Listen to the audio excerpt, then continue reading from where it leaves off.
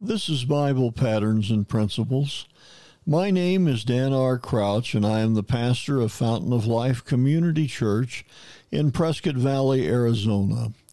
We are a classic Pentecostal church that believes the Bible is the only true Word of God and that salvation only comes through the person of God's Son, Jesus Christ. I believe the most important decision in your life is to accept Jesus Christ as your Lord and Savior.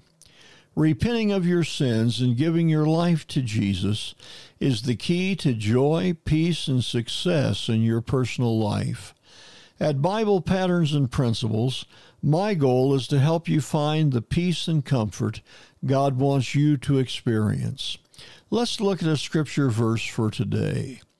John chapter 16, verse number 33 tells us, I have told you these things so that in me you may have peace. In the world you will have tribulation, but be of good cheer, I have overcome the world. Jesus is speaking to his disciples after he has spoken to them of his crucifixion. If you read all of John chapter 16, there is a great truth of what is to happen to Jesus, much of which will be very difficult for the disciples to understand. What Jesus is saying is contrary to what they want to believe concerning Jesus' future. He is to be their deliverer, and there is no thought in their minds that he should die on a cross as evil forces try to destroy him. But out of his own mouth comes the truth he is going away, and the disciples themselves are going to face persecution.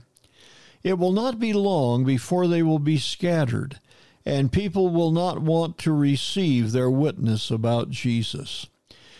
John chapter 16 and verse number 20 tells us, Verily, verily, I say unto you, that ye shall weep and lament, but the world will rejoice. Ye shall be sorrowful, but your sorrow shall be turned into joy. What Jesus is telling his disciples sounds much like our world today.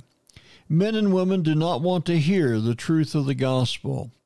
Instead, they want to live by their own rules and ignore the morality and foundations the Bible teaches. As a result, the Christian finds sorrow and trials. But we have the promise of Jesus that this is only temporary. These things I have spoken unto you, that in me, he says, ye might have peace. Jesus is teaching his disciples the truths of this chapter so that they can have peace. The words are also for us today. In the midst of all the trouble in our world, we can have peace. Jesus has overcome the problems of our society, and in him we find the true peace that God wants us to have. Do not be overcome by what you see or hear, but lean on Jesus and let his peace fill your heart. He has made provision for you. All you need to do is accept it. I hope the words we have shared today have spoken to the needs of your life. Jesus wants to minister to you if you will only let him. If you have not already done so, invite Jesus Christ to be your Lord. All you have to do is invite him to forgive your sins and be your personal Savior.